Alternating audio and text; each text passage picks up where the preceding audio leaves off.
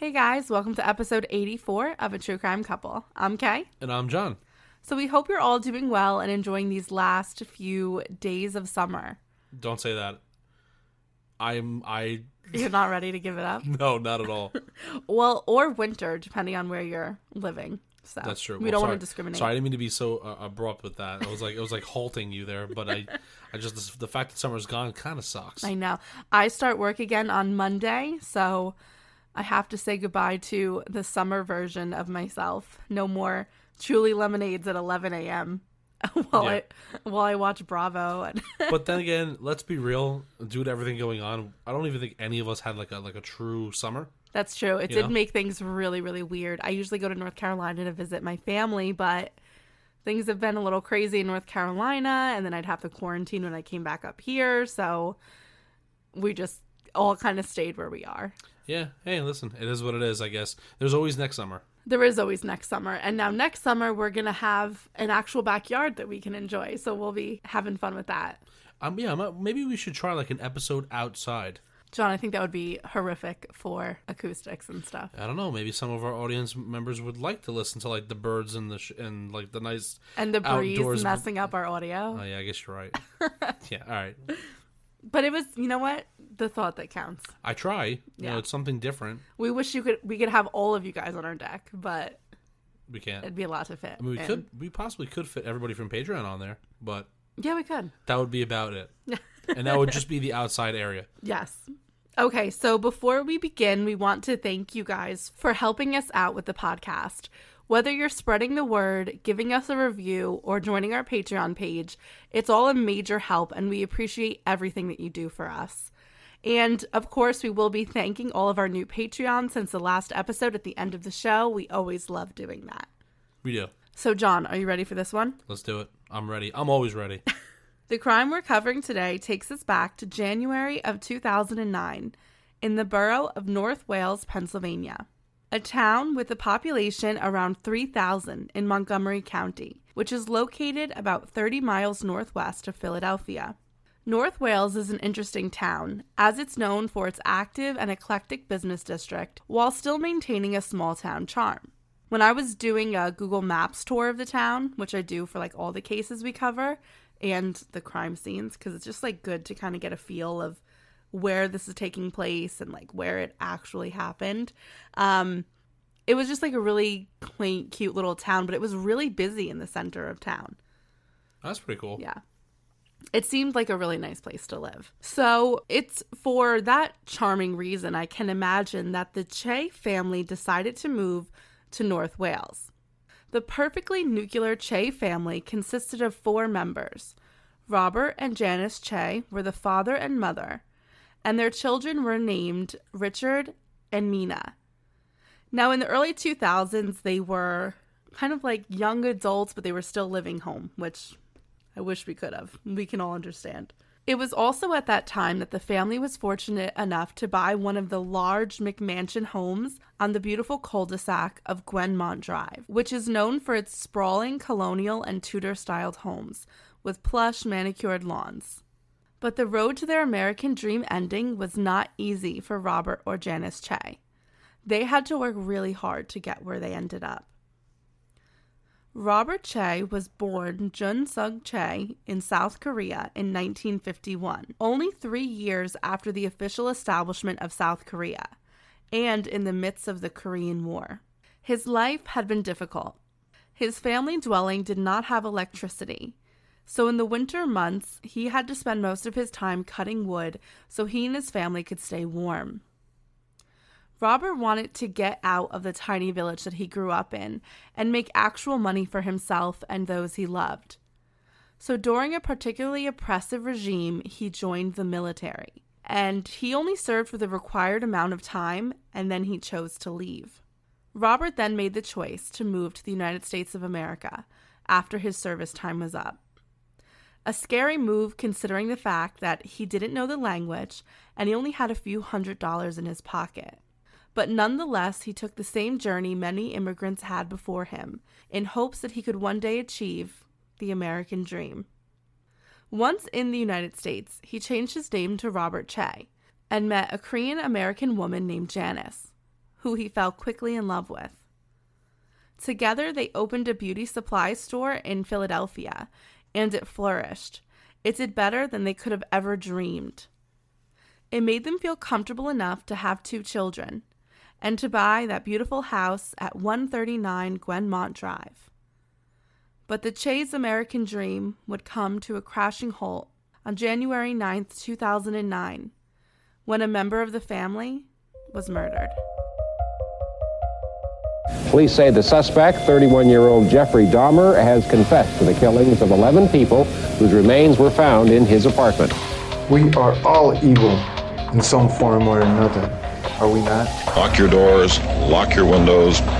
If you have the ability to provide additional security devices, then by all means do so. Robert and Janice Chae had a schedule, and they stuck to it. Ever since they had their beauty supply shop, they would follow the same morning routine.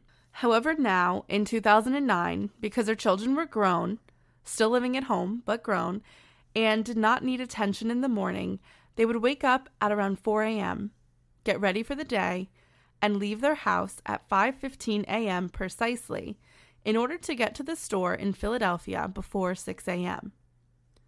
Usually Robert was ready before Janice, so he would go to the car and start the engine and wait patiently for his wife to join him, especially in the winter, when the car would need warming first. This is the same routine that the couple in their late 50s was following on the morning of January 9th, 2009. Robert Chae was in the warming car in the driveway of their home while his wife was putting on her shoes in the garage getting ready to run out and meet her husband. It was 5:10 a.m., and they were right on time. But this morning would be very, very different. Janice Chae had heard someone walking into the garage, so she looked up. She saw that 3 figures in black hooded sweatshirts, their hoods pulled tight, had her husband at gunpoint and were walking towards her. Once inside the garage, the 2 men held Robert down and proceeded to duct tape him, while one man held Janice back. They bound his ankles and his hands behind his back. Robert had been yelling and begging them to stop, so they covered his head completely with duct tape, leaving only room for his nostrils. One man stayed with Robert, while the other 2 men took Janice upstairs into the master bedroom. They forced her to open the safe that they had. While upstairs, the men also woke up her 23-year-old daughter, Mina, and next they barged in to their 30-year-old son Richard's room with flashlights and their guns out. They carried him out of his bed, and when he tried to protest, one of the men pistol-whipped him. The ringing in his ear was immediate, and so was the fear that he felt for the other members of his family. They carried Janice and her 2 children into the basement. They sat them on the couch and bound them with duct tape. While the 3 members of the Chae family sit on the couch, they could tell that the men that held them hostage were agitated about something. One of the men that was with them kept making phone calls. It was clear that the men did not think that Janice and her children were a threat, because at one point they all left to search the house for more valuables. While sitting on the couch, Janice had been working on her duct tape the whole time. And once the men left, she was really able to fight her way out of it. She looked at her children and said she was going to get help, and she ran out of the basement exit. The men came back quickly when they heard a sound in the basement. Once they realized Janice had escaped and was most likely getting help from a neighbor, they chose to retreat from the house. Richard then sprung into action and freed himself from the duct tape and then helped his sister out as well. Once Janice had left the house, she, still covered with duct tape, did go to a neighbor's house, and from there she called the police. Not knowing if his mother was able to get to a neighbor or a phone, Richard also called the police. While he was on the phone with the operator, he ran throughout the house checking to see if the men were really gone, and where his father was. When he reached the garage, he found his bound father. Duct tape still covered his feet and his hands behind his back, and the only visible part of his head was a patch of hair at the very top. There was so much blood surrounding his father's head and coming from the duct tape that Richard thought that his father had been shot in the face. He grabbed his sister's hand and ran with her back upstairs to hide in the bedroom, just in case the men came back. That is what he told the 911 operator. "Hurry, I think my father is shot. 3 armed gunmen came in and took the money, and I think my dad's been shot." But unfortunately, it didn't matter how fast first responders came. Robert Chae had been murdered. When police arrived at the scene, they were first greeted by Janice Chae, who had run out from a neighbor's house. "My husband," she yelled. "You have to get to my husband." The officers and Janice tried to gain access to the house through the front door. However, it was locked.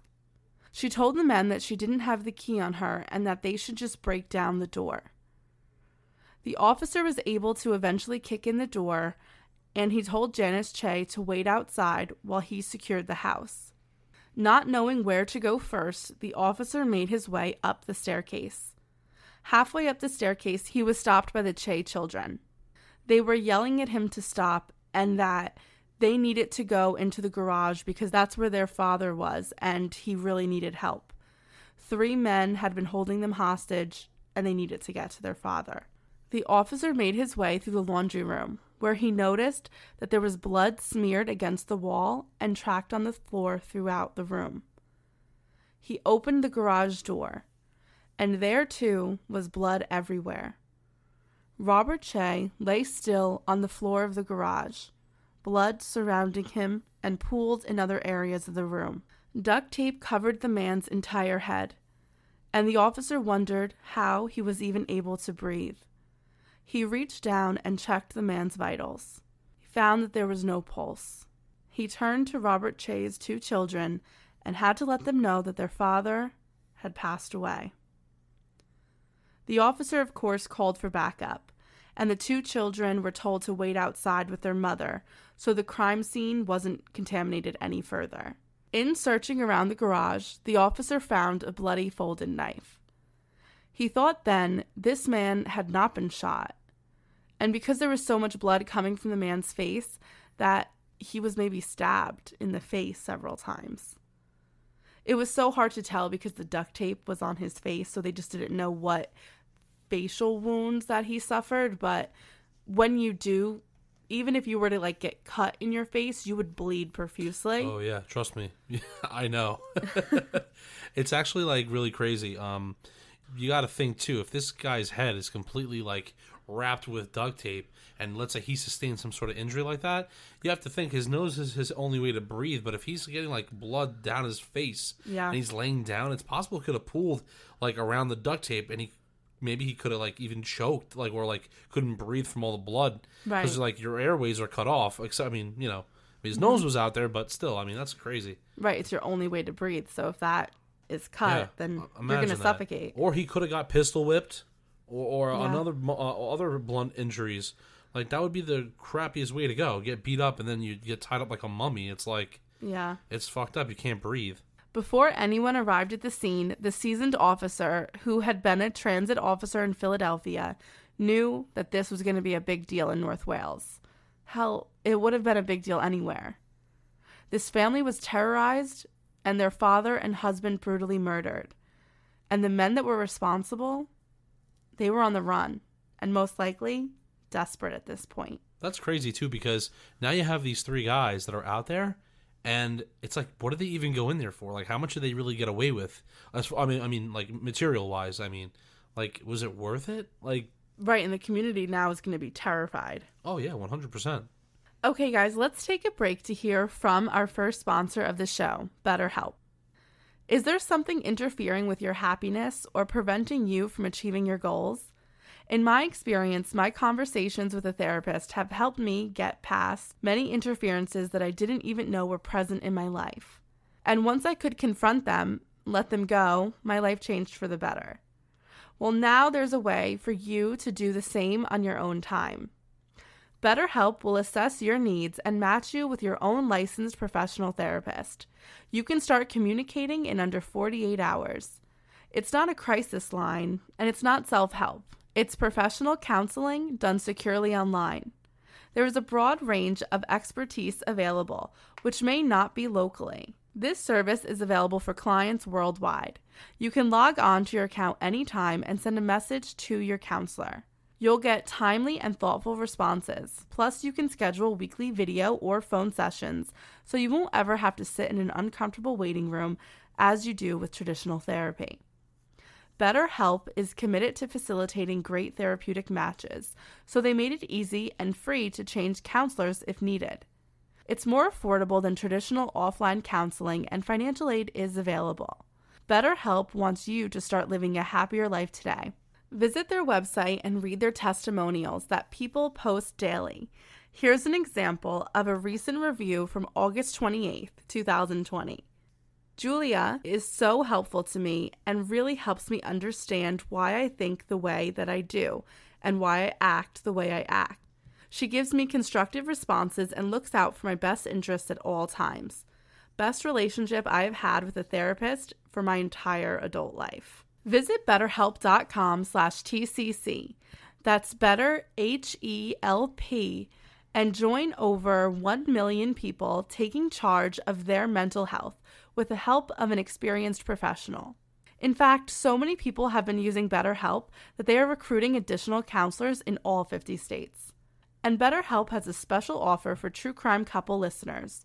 You get 10% off your first month at betterhelp.com/TCC. Again, that's 10% off your first month at betterhelp.com/TCC. Okay, let's get back to the episode. The detectives that were eventually assigned to the case were in luck because 3 members of the Chae family survived the attack. He had witnesses that could help him piece together what happened and who these men possibly were. Through speaking with the family, the investigators determined that Robert Chae was restrained so much because Janice told them that initially her husband was struggling with them a lot, trying to prevent the men from gaining entry into his house where his children were sleeping. Janice watched the men beat her husband before she was taken upstairs to the master bedroom to unlock the family safe. They also took any jewelry that was in the room.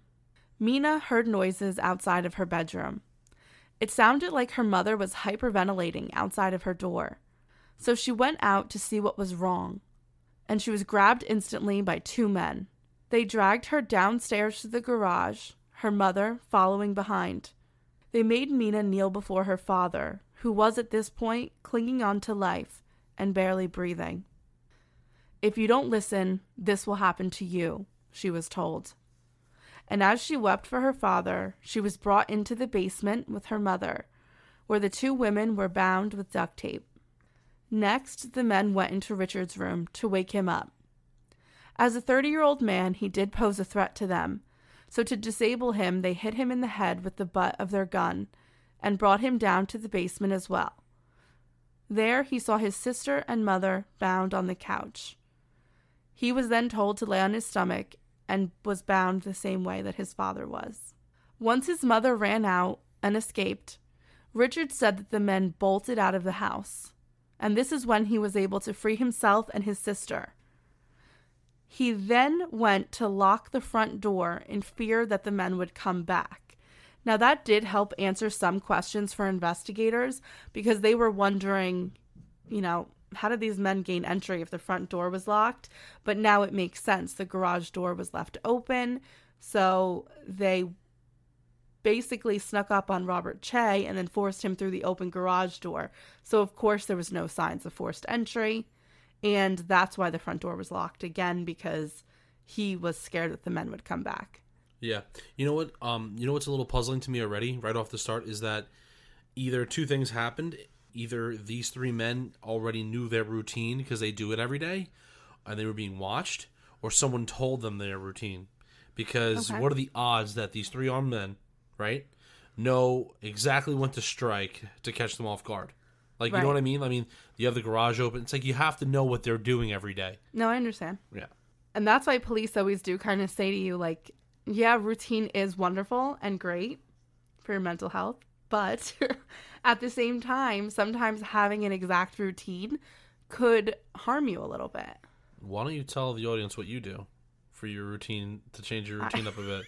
Why don't you tell them Well, that? I'm mentally unstable, so I don't know if anyone wants to take advice from me. I take a different way to work all the time, and I just randomly choose it as soon as I leave. Yeah. That's what she does. So, she also wakes up at different times. Yeah, I do. All the time. Thank God she doesn't do it like before I wake up, right? Because that would be terrible. Because I do get up really early for work, but I think it's really funny that she does that. How could I not like want to do that? Doing all this research, it's it's like the more research she does, the more paranoid. The more crazy I get. Yeah. But you know what? I guess it is a good thing. You know, Kay is a master of the craft. You know, master of changing my routine. Yes. Up. But now I'm gonna have to learn new ways to get to work because now I'm leaving from the house.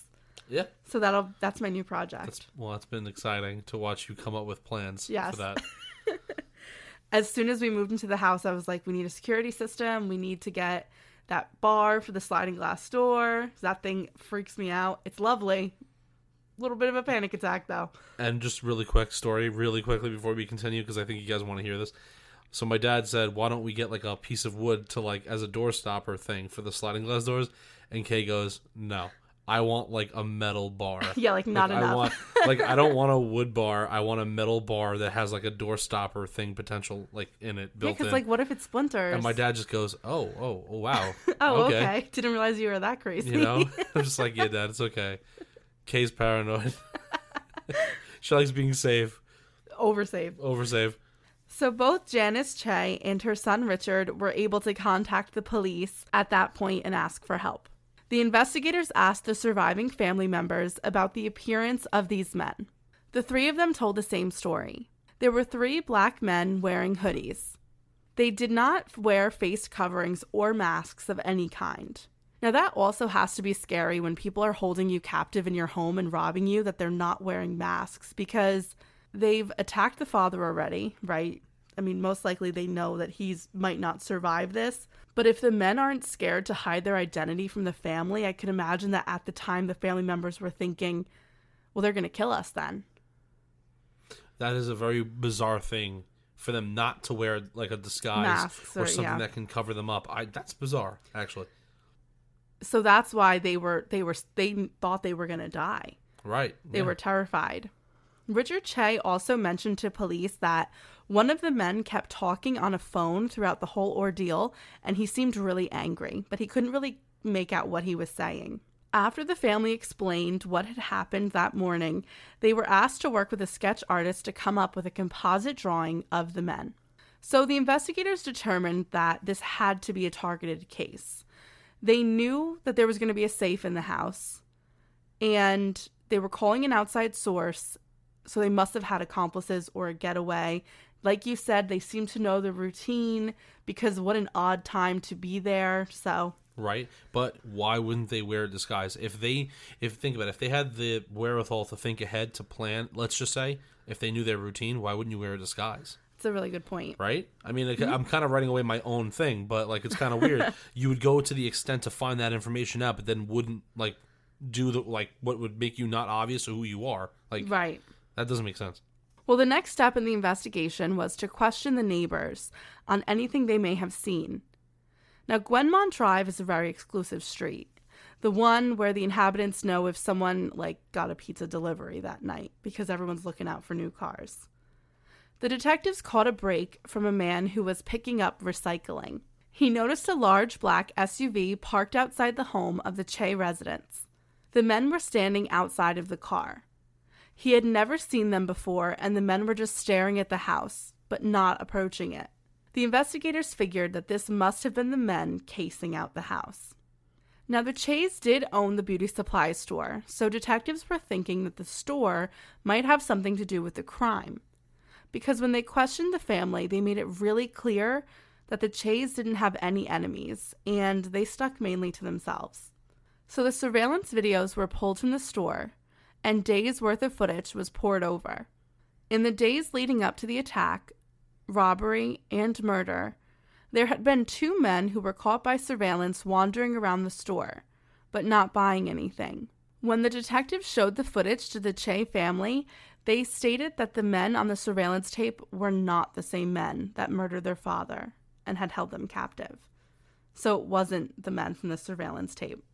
And just when the detectives felt like they weren't getting any answers, the autopsy report came in from Robert Chae, and it told a horrible tale. The 58-year-old man had been bound with silver duct tape around his ankles, his wrists, which were then held behind his back.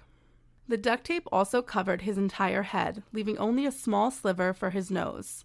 Sorry I keep repeating about the duct tape on the head, but it just is so constrictive, and it gives me anxiety because I can only breathe out of my mouth because of my deviated septum, so I would have been done for. Yeah, well, it's kind of like almost in a weird way being like buried alive, or like, yeah, you know what I mean. That's kind of why I say he's kind of like a mummy like that, because it's just like you can't. There's no way for him to, get any air out. Right. I mean, his nose is exposed, but you don't know like how much. Exactly.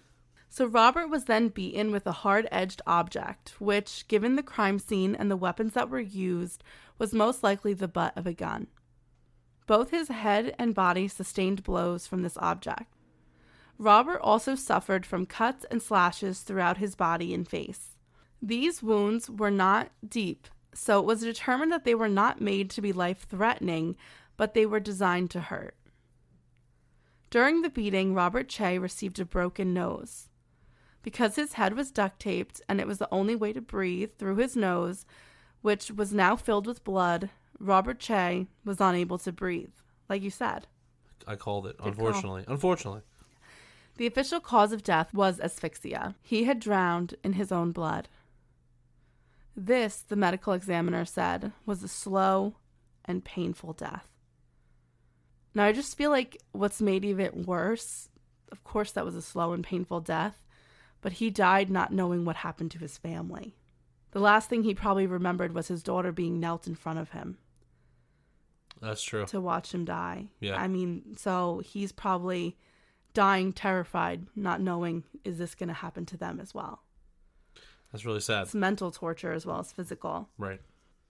It seemed like the only thing that would help investigators solve this crime was DNA evidence, because no one was coming forward with information on the crime, and a sketch can really only go so far. Detectives were not sure if they were going to find any evidence, because the Chae family told them that the men were all wearing latex gloves the entire time. Everything that was found at the scene was sent to the Pennsylvania State Crime Lab, including all the pieces of duct tape that were taken from the victims. The reason the lab wanted to test the duct tape was because in their experience, they had found DNA on duct tape in the past, because many times when people cut duct tape, they do so with their teeth. That's a good point. I didn't even think about that, but I know I'd totally do that. Yeah, I mean, it's because it's something that you don't think of when you do it. It's like kind of like an unconscious thing. Right. So that's probably what the perpetrators did. Yeah, totally. Well, I mean, they can only hope. Well, it's not like they're sitting there with like a scissor cutting strips and doing that. You know what I mean? Like, yeah, I would say it was probably a fast thing they were doing. Right. An entire roll of duct tape was used to subdue the Chae family, and the tedious work of testing each piece finally paid off for the crime lab. DNA was found on the corner edge of a piece of duct tape. There was also a piece of black latex glove that was found at the scene in the garage. It also tested positive for DNA, as some was found at the fingertip part of the glove. The two DNA samples did not match each other, so it was clear that they had DNA from 2 of the 3 men that had committed this crime. However, they didn't have any suspects to test the DNA against. While the investigators worked their case, the Chae family lived in fear. It was unclear why this happened, if it was just a robbery, or if this was a message that was being sent to the family. They were concerned that they were still in danger, especially because they saw the faces of the men who did this. So nervous to be in their house on Gwenmont Drive, they stayed with family who also lived in North Wales. A Pennsylvania prosecutor approached the Chae family and the detectives working the case to let them know that she was on to a targeted attack spree that she thought maybe could be a part of what happened to the Chae family. She stated that there had been a string of burglaries in the surrounding Philadelphia area, and the victims were always Asian American businessmen.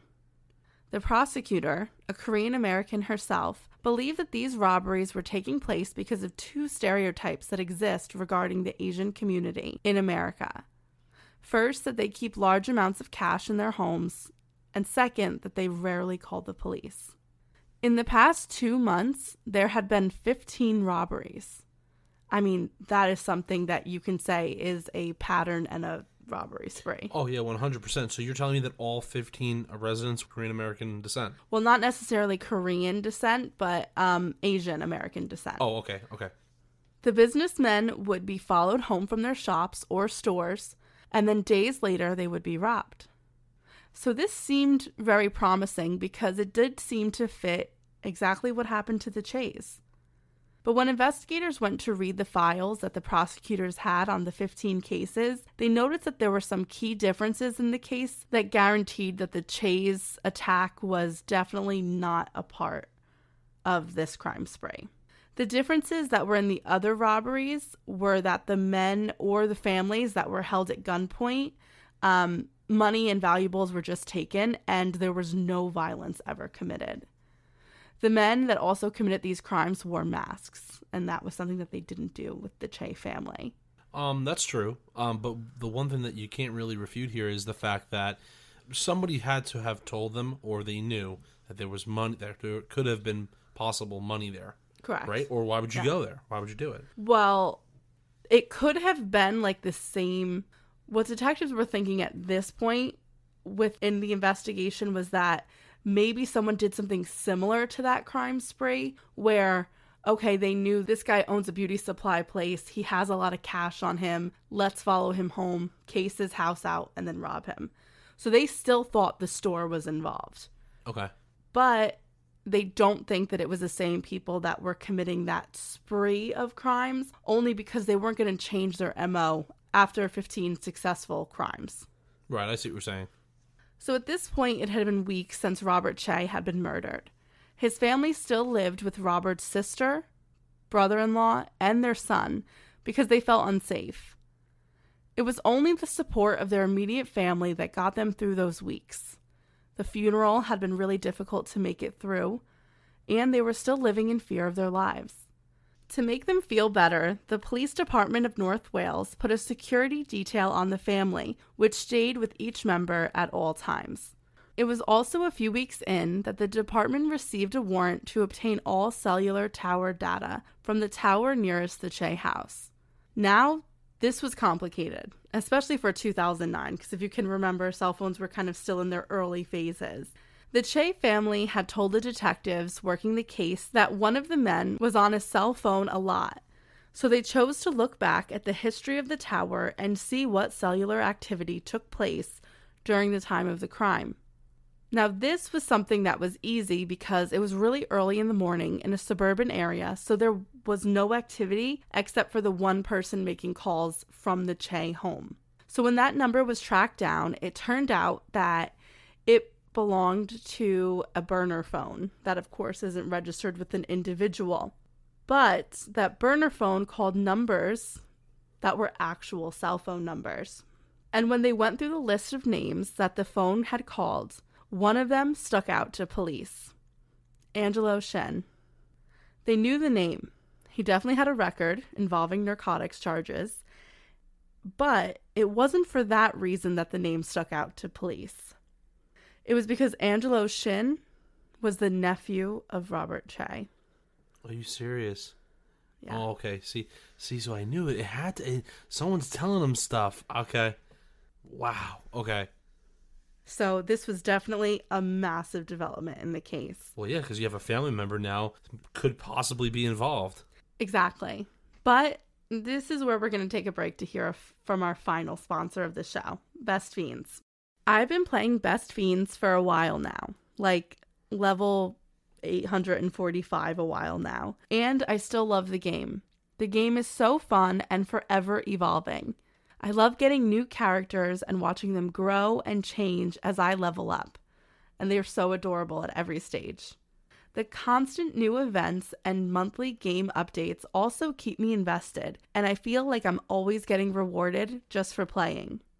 It's like the game is a service for all of its players, and it never gets old. I just love pulling out my phone and passing the time advancing through all of the levels. It came in really big handy during the move when we were waiting for people to come and deliver our furniture. The puzzle game has gotten more challenging as the levels have advanced, and I'm becoming very serious about making sure all my characters stay at the same levels at all times. so we can tackle anything that a new level throws at us. Best Fiends has thousands of levels already, with new levels, events, and characters added every month. It's hours of fun right at your fingertips, and you can even play offline. With over 100 million downloads and tons of 5-star reviews, Best Fiends is a must-play. Download Best Fiends free on the Apple App Store or Google Play. That's friends without the R. Best Fiends. Okay, guys, let's get back to the show. The detectives had to play this right. They knew the Chae family was nervous that they were still in danger and didn't want to return to their home. So they chose instead to seek solace with their immediate family, the Chin family. Had the Chaes taken themselves out of the pan and into the proverbial fire? Were they staying with a man that was actually responsible for the murder of Robert? The detectives did not want to arouse the suspicions of Shin, so they called Richard Chae and asked him where Angelo was. He told them that he was home with them. Why? Well, we want you, your mother, your sister to come down to the station, but we want you to bring Angelo. Tell him that you need a ride because the police have more questions for you, but we need him to come in with you. Just trust us. So under the ruse that the family was too distraught to drive, Angelo Shin went in with his aunt and cousins so they could talk to the police. Once they arrived at the station, Shin was asked to sit in one room while the other members of the family sat in another room.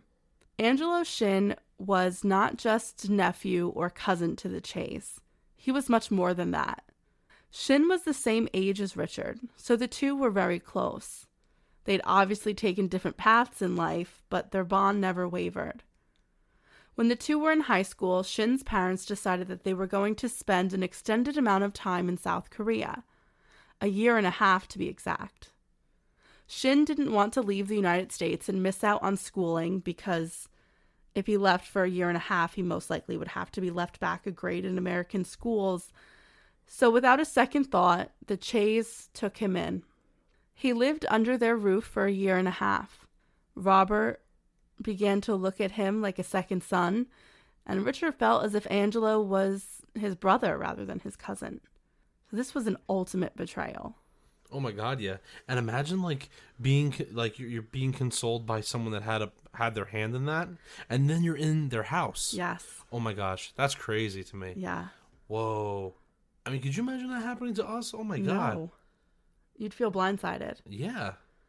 So before they questioned Shin, the detectives came in to break the news to the Chae family that they believed that Angelo Shin was involved in the planning and execution of the robbery that later resulted in the loss of Robert's life. The family was confused and devastated. They asked the detectives what happened and what they knew, but the family was told that they would be briefed again once they had more information. They had to question Shin. Richard Chae said in later interviews that hearing the news that Angelo Shin was involved in the attack on his family was like getting hit by the butt of the gun twice. He just wanted to know why. I mean, why would his cousin do that to them? He said at first he was just hoping that it was all a misunderstanding, that it was a mistake, but when the realization set in, it was so disturbing. Yeah, I mean, some people, when they need money, they go to crazy extremes. I mean, I wouldn't throw it past them that this guy probably owed somebody else money or needed drug money or something, or some other bad illegal activity, and thought the first place to go to was somebody that he already knew had money, which would have been his cousin. Right. And his uncle. And that's what he did, because it's convenient. Well, it's actually pretty sad, because most of the time it's like, people rob their family because it's easy. Right, and that's what the detectives are thinking right now, is why did he do it? What was his motive really?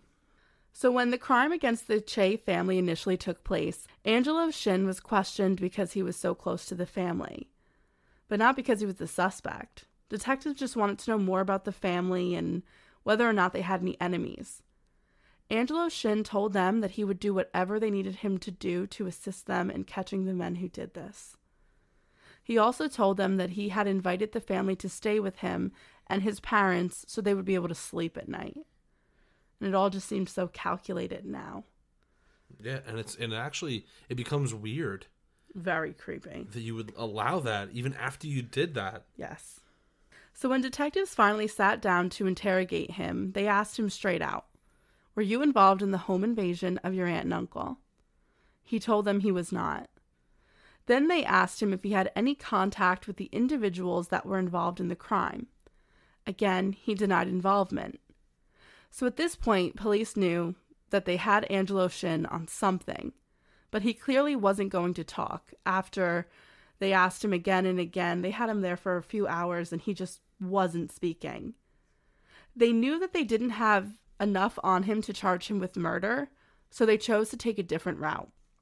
Detectives charged Angelo Shin with giving false statement to police because they did have proof that he spoke to the people in the house that were involved in the crime. So he did give a false statement, so they could arrest him on that. I guess the goal of any investigator is if you have someone that could be a suspect, you're going to do anything you can to hold them. I mean, even if that means charging him with like the smallest thing possible. Exactly. It's anything to hold him for at least 24 hours. Well, that's so funny because after spending just 24 hours in jail, their tactic paid off because Shin folded. Right. And that's the goal. That's their goal as investigators. Right. Through his lawyer, he told police that he was ready to talk. Once in front of them, he told detectives the whole story. He said that it started about a month ago when he was bragging to one of his friends that lived in Philadelphia about the amount of cash his uncle usually had on him and the big house that he lived in. This is also where Shin spent most of his time, as his parents also owned a business in the city. His friend's name was Tree Man. The detective, of course, had to stop him and say, "What's his real name?" And Shin gave the name of Joseph Page, said he was 23 years old. Well, as soon as he told Page that his uncle was always depositing the cash that he carried out of the store into a safe that was located in his bedroom every night, Page told Shin that he had a friend that specialized in home invasions. And that was how the plan began. So what's crazy is that, see, as a rational person, you were trying to justify why he started the robbery of his uncle. But as you can see here, there's no reason. Yeah, I guess you're right. He didn't even owe money to people. He didn't owe anything. I kind of got the impression from the interviews that were given that he was trying to build up some type of like street credit. I was thinking that right now. Right before you said that, I was thinking probably street cred. I mean, if you're not doing it for the money or you're not doing it for just to get out of a hole yourself, You're it doing has it to be to a reason. advance yourself. Right. Somehow, in some form. Yeah. You have to. Page recruited two other men, Amitadi Latham and Kyrie Pitts. They brought in 3 other people to be involved with the planning and the getaway. Those people were Robert Eastman, Julius Wise, and Sybil White. It was agreed that the money would be split evenly between all of them. While they were planning the crime, Angelo Shin was instrumental. Because he lived with the Chaes for a year and a half, he knew the layout of the house and the routine of his aunt and uncle. He told police that things were never supposed to get violent. He did not think any members of his family would be harmed. In the very early morning hours of January 9, 2009, all of those involved with the plan worked to stock up the car. Detectives asked Shin what was placed in the car, what was essentially being brought for the home invasion, and he said that the men had duct tape, guns, and knives. And then one of the detectives asked, "Can you really say that you didn't think any violence was going to come to your family when the men you recruited brought those weapons?" Yeah, I mean, did he really think they would just be used as a scare tactic? Especially when the uncle was fighting them off. It was putting up a fight. Like, you have to know that your uncle's not going to just, like, lay down and die. Especially being former military. Right. So, that doesn't make sense to me. Finally, they asked Shin who had been calling him from the burner phone and why. Shin told them that it had been Page who was calling him, and he was doing so because he was furious. He thought there was going to be a lot of money in the safe within the house, but there wasn't. There was only $15,000 in the safe, and apparently Shin had told them all that it was more like $100,000. He also did not expect Robert to fight back, so when he did, Page got mad. Shin told the detectives that Page told him that his uncle was dead, and they killed him. And when he asked why they did that, he just said, "I did what I had to do." After Angelo Shin's confession, he was arrested and warrants were placed for the other 6 members of the group that planned the robbery. Once all 6 were arrested, DNA swabs were taken to see whose DNA matched the 2 samples found at the crime scene. The DNA on the glove that was found in the garage belonged to Joseph Page, and the DNA on the duct tape matched Amitati Latham. Angelo Shin's case did not go to trial. He pled guilty to 4 counts of robbery, 2 counts of criminal conspiracy, and 1 count of third-degree murder and burglary. For all of those offenses, Shin was sentenced to 20 to 40 years in prison. In the end, Richard Chae said that he could not believe that his own cousin, someone who he thought of as a brother, would betray his family as Shin did. "I mean, it's crazy," he said. Angelo was even at his funeral. How could he sit there and listen to the grief of his aunt and his 2 cousins, knowing that he planned the whole thing? It's true. I mean, it takes a very unique personality. Cold. And super cold and just like I don't know. Well, then he was just trying to cover himself, I think. Oh yeah. But it's just this whole case. The one thing that just still doesn't make sense to me is why, man? Why did you do it? I would love an explanation more than just Right. I did it to gain. What are you in high school? To gain popularity? Well, he never explained why. Right. That's what I'm saying. That's very strange. And what's really sad is that the betrayal of his family and a 20-year minimum sentence was all for just $2,000. Yeah. Because that was if you the think cut. about it, right? And then what's even worse is that he said he didn't want to hurt his family, or he didn't think it would get that badly, or that things wouldn't get so bad. But you have to think you're causing your family anxiety, stress. They're scared out of their wits, and now your uncle's dead. Even though you didn't mean for that to happen, It's still on your hands. Look how much trauma you caused for the family, and then even after the fact. So, you say you didn't want to hurt them, but you hurt them tremendously. I agree. So, Julius Wise, Robert Eastman, and Sybil White all pled guilty to third-degree murder. They all received 4 to 8 years in prison, with a probationary time of 20 years after their release.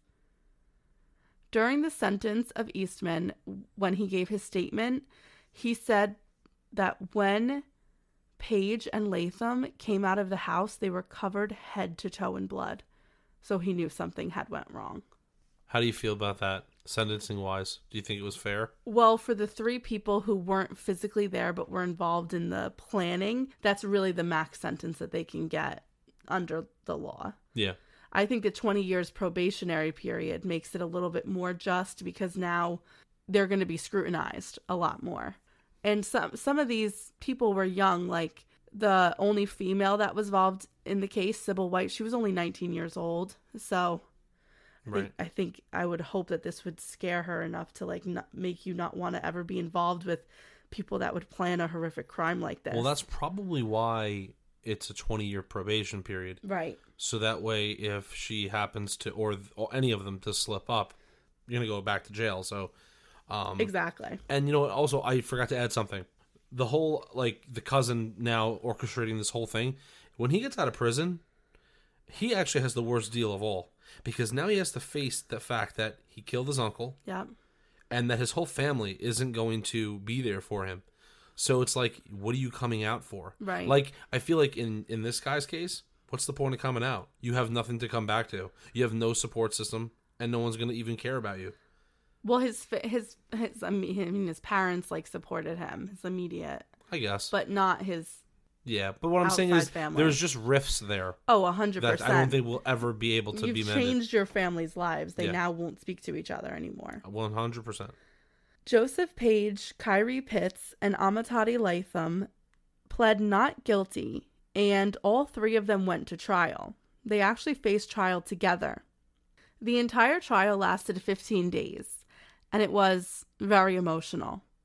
During one point, when the crime scene photos and autopsy pictures of Robert Chae were shown to the jury, one member openly started weeping. She couldn't even contain herself. And Mina Chae wanted to testify. Now, the prosecutor told her she didn't have to stay for the whole trial to hear what happened to her father, to have to look at those pictures, but she chose to do so for the memory of her father. Mina Chae testified about the whole thing as well. She stated that Latham was in the house that night, and she knew that for a fact because before he fled, he grabbed her thigh and said, "I'll see you later, baby girl." And that was something that had haunted her ever since. So she got a really close-up look of his face. She also said that she remembered seeing Paige from that night, but she never got a clear look at the third man, so she could not identify Chae Pitts. So throughout the trial, Latham was very unemotional, and so was Paige. The jury found Latham and Paige guilty of second-degree murder, robbery, burglary, conspiracy in connection with the crime. The judge stated that although it could not be clear who broke the victim's nose, it was not that one act killed him. It was the planning, the duct taping of his entire head, the nonstop beating that he was subjected to, and the fact that they never tried to help him. All of that led to his death. And the fact they both had blood all over their clothes meant that they were both involved in the attack. Which I think is fair as far as what he's telling the entire courtroom. Right. I couldn't agree more. Latham, who was at the time 27 years old, received a life sentence for the murder of Robert Chae. Consecutively, he had to serve a sentence of 32 to 64 years for conspiracy and robbery. Joseph Paige, who was 24 years old, was sentenced to life in prison and another 40 to 80 years to be served consecutively for the same thing, the conspiracy and the robbery. And 19-year-old Chae Pitts was acquitted by the jury during the trial because he couldn't be identified by the victim and his DNA was not found at the scene. I knew that was going to happen the moment that the daughter testified, that she could not remember. Identify him. Right. Well, this was also aided by the fact that Latham refused to admit that anyone else was there. Oh, wow. Okay. So that also aided in Pitts' acquittal. Wow. So various appeals have been attempted by Paige, Latham, and Shin. However, none of them have been granted. And that one was just a wild ride because you have to feel so unbelievably terrible for that family. To not only do you lose your father, but now you've lost your cousin who planned the murder of your father for no reason, for $2,000. Yeah, it's true. And now you've lost his parents, and it's just destroyed generations, basically. Yeah, and also all the people that were involved in that, you literally got locked up for the rest of your life at such a young age, all of you, for $2,000. It's very sad. So it really wasn't worth it. And a lot of those people that were locked up were very young as well. Yeah, so that's what I'm saying. They all were very young. Yeah. So, one thing that did add to the sentence length was the fact that most of them did have prior records. Like Latham, for example, had 9 past narcotics charges on him. So yeah, that aided in the length of the sentence. Right. I mean, they're not going to be as forgiving if they were first-time offenders. Correct. It's just what happens is how they look at it. Right. So we just want to give a big, huge, amazing thank you to Hannah Cortade, who upped her pledge from $1 to $5. Natalie Leah, who also updated her pledge from $1 to $5. Casey Jones, Kelly Buffone, who went from $5 to $10. Esmeralda Garabi, who is pledging $5, and so is Paula Winters. Abigail Altabef also upped her pledge, and we want to welcome new members Sophie Howarth, Melissa Womack, Jacqueline Mojeka, Philippa Holtovisk. I'm so sorry if I said your name wrong. I'm pretty sure I did. You can correct me, and then I'll redo it next time. That's what we'll do.